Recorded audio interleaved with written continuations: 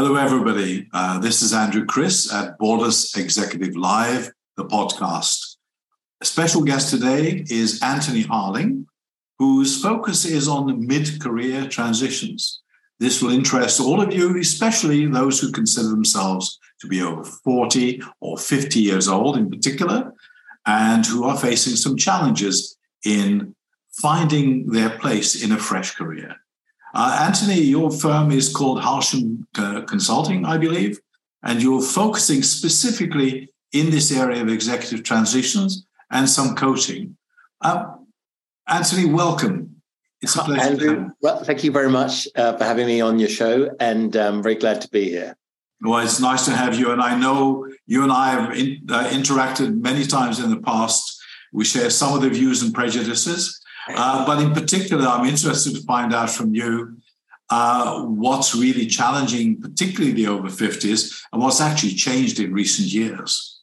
Well, I think a number of things have changed. It is a very difficult market for the senior executives, particularly those who are in the latter stage of their career. We did a survey recently, Andrew, and we had over 600 replies. Something like 74% of the people who replied to the survey would either agree or strongly agree that employers are discriminating in their recruitment practices. So there's a widespread perception that employers are discriminating on the basis of age in their recruitment. So that's one kind of obstacle that people face. Another obstacle that people face is that the way that senior executive recruitment is managed by companies and through the executive search firms, that has changed. That's changed quite significantly in recent years. And I think the people who haven't been through the job change process recently are struggling with that. And nowadays, Andrew, as you probably know, there's something like 870 million profiles on LinkedIn. So LinkedIn has become this sort of central go-to place for everybody who's involved in recruiting. So this sort of mentality that I just need to do my CV and then I'll be all right, that's no longer valid. That doesn't work anymore. And I think a lot of people are still under the illusion that if I get my CV right, I can just copy and paste my CV into LinkedIn and everything will be hunky-dory. Of course, that's not how it works. No, indeed not. It's an incredibly complex process. And what specifically are you doing at Harling to assist executives going through this? A process which can be extremely traumatic, of course, particularly later stages in the career when perhaps some people weren't expecting to have to go through another transition. Well, what we found, Andrew, in talking to people is that the old sort of outplacement type support that people received just doesn't really work for a lot of people. And so we decided we needed to come up with something a bit different. So we came up with a sort of an approach that we've adopted based on 3 elements: rediscover, reset, and re-engage. So the rediscover piece is really all about helping people to identify what is their true purpose. Where am I at in my life? Where am I at in my career? What do I want from life? And a lot of people, Andrew, are at a stage where they say, actually, I don't want to retire fully. I don't want to hang my boots up forever. I want to carry on with some sort of work. So that's sort of the retirement is a thing of the past, of course, in so many places, particularly as many of us are able to work until we're much older than we would have normally retired. Yeah. And there's a huge desire to maintain some economic contact with the world in one form or another. That's the kind of subject you're handling, I guess. Yes, and it's not just the economic contact, because actually people say, well, I want my brain to be active. So I'm happy to go and do voluntary work. We have the example of Lucy Kellaway, who was an FT journalist who went and became a maths teacher. This is a great example of people who are discovering career 2.0. So it's really, the first part is really about discover your purpose. What am I here for? Where am I at? What do I want to do? And then the second part, we really focus on helping people to identify their personal brand and really get that personal brand sorted out. What is my brand? How am I going to describe myself in a conversation that I'm having with people, in a networking conversation or in a meeting with the prospective employer? How am I going to reflect that brand in my online profile, particularly my LinkedIn or my personal website? How can I bring out the essence of who I am and what I am? thing that I've really observed is that there's an immediate tendency, particularly if you have lost your job and you need to find something different and you want to find something different, is to continue to do what you've always done until then. When that might seem the logical thing to do if you let your brain lead that process. But if you let your emotions lead that process, maybe you're looking for something totally different out of life. You're absolutely right, Andrew. And I think that, if I think back to my grandfather, my grandfather had multiple careers. I mean, he wasn't a sort of high-level executive, but he started off as a civil servant working with the army out in Africa, and then he became a glove maker. I mean, the idea of multiple careers goes back a long way. But we've got into this routine that I've always been doing X, and therefore I've got to carry on doing that for the rest of my life. It's not the case. You can rediscover yourself. And often, when we get to our 40s and 50s, that's a great time to rediscover a new direction. And it can be much, much more rewarding, much more satisfying. Well, so what do you actually do at Harsham to help executives identify, their objectives in life, because that's what we're talking about, right?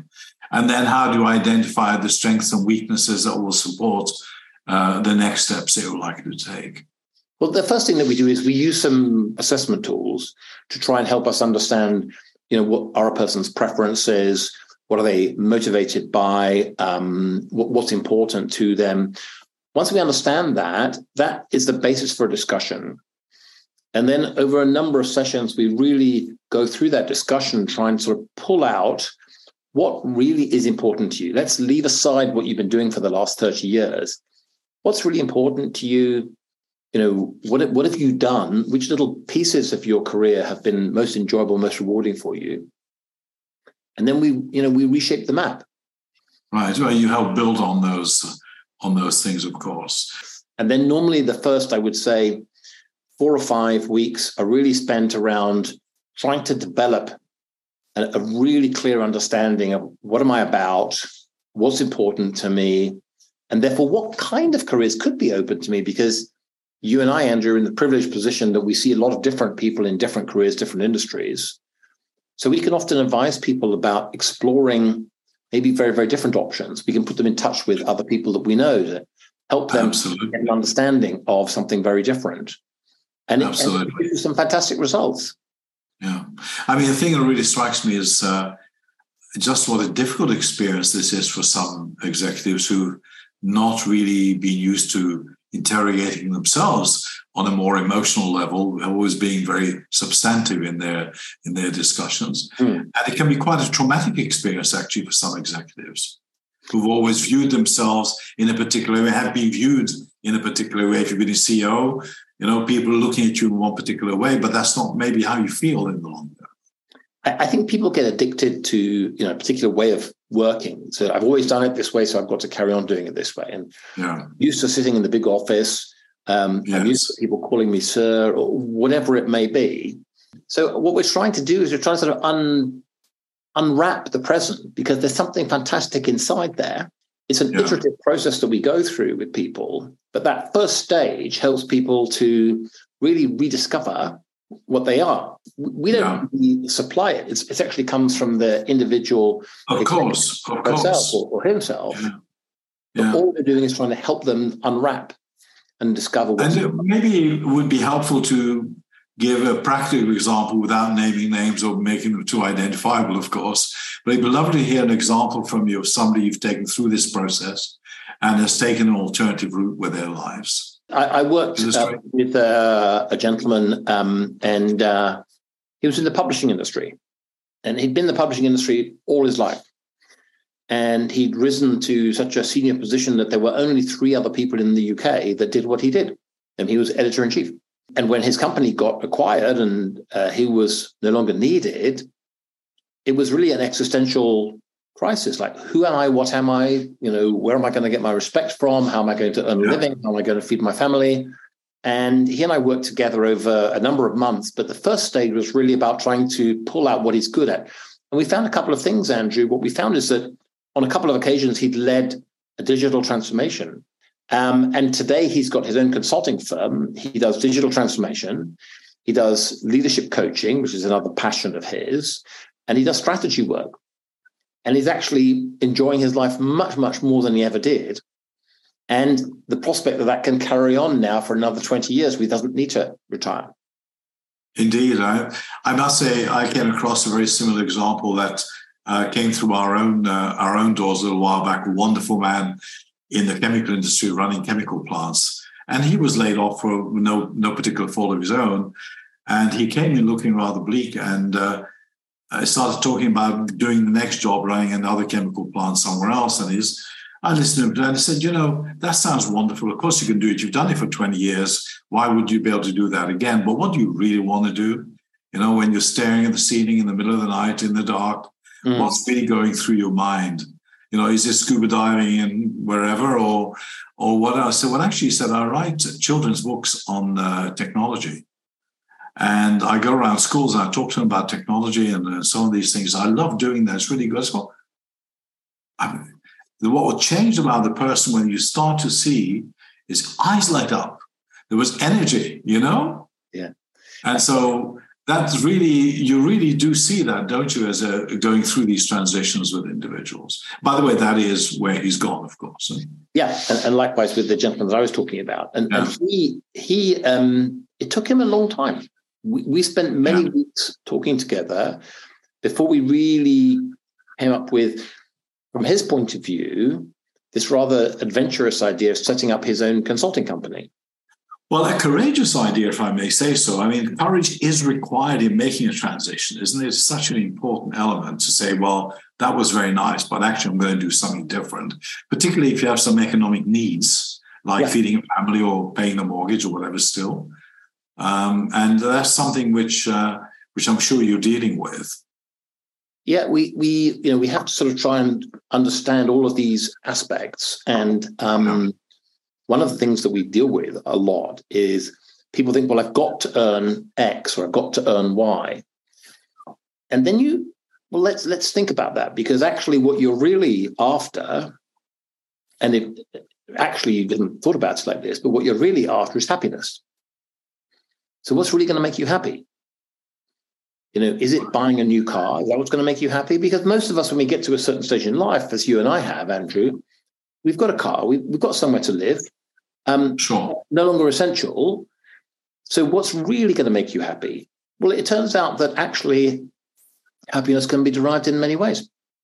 I think that the executives that I deal with, Andrew, one of the consistent things that I come across is they struggle with this end of career, midlife transition. What am I going to be when I grow up? And people underestimate that. My own father went through this in his early 50s. Yeah. There was nobody like me around who could help him at that time. Indeed. And I think we've got many, many years ahead of us, you and I. Don't just stumble along. Take time, take stock, think of where you are, think of where you're going. You can do it. Well, indeed. So if you take the age of 50 today, Anthony, whether you take formal retirement or not, you're going to be active in some professional capacity, probably for as long as you had your first career. I think there's a huge appetite from the government's point of view to inspire and motivate the over 50s into active engagement with the economy. Yes. And after the pandemic, a lot of people stepped back from work who were in their 50s and late 50s, and we need those people to re-engage. So it's important, I think, from an economic point of view, but I think it's much more important for those individuals to be doing something which is rewarding, inspiring, and making good use of the fantastic skills that you've developed over the previous 30 years. Absolutely. And we owe to the rest of society to do that, frankly. So I think that's a very, very healthy approach. Sounds like one you've almost ready to take yourself in moving into Hartshorn as well. You've reinvented yourself yet again. Yes.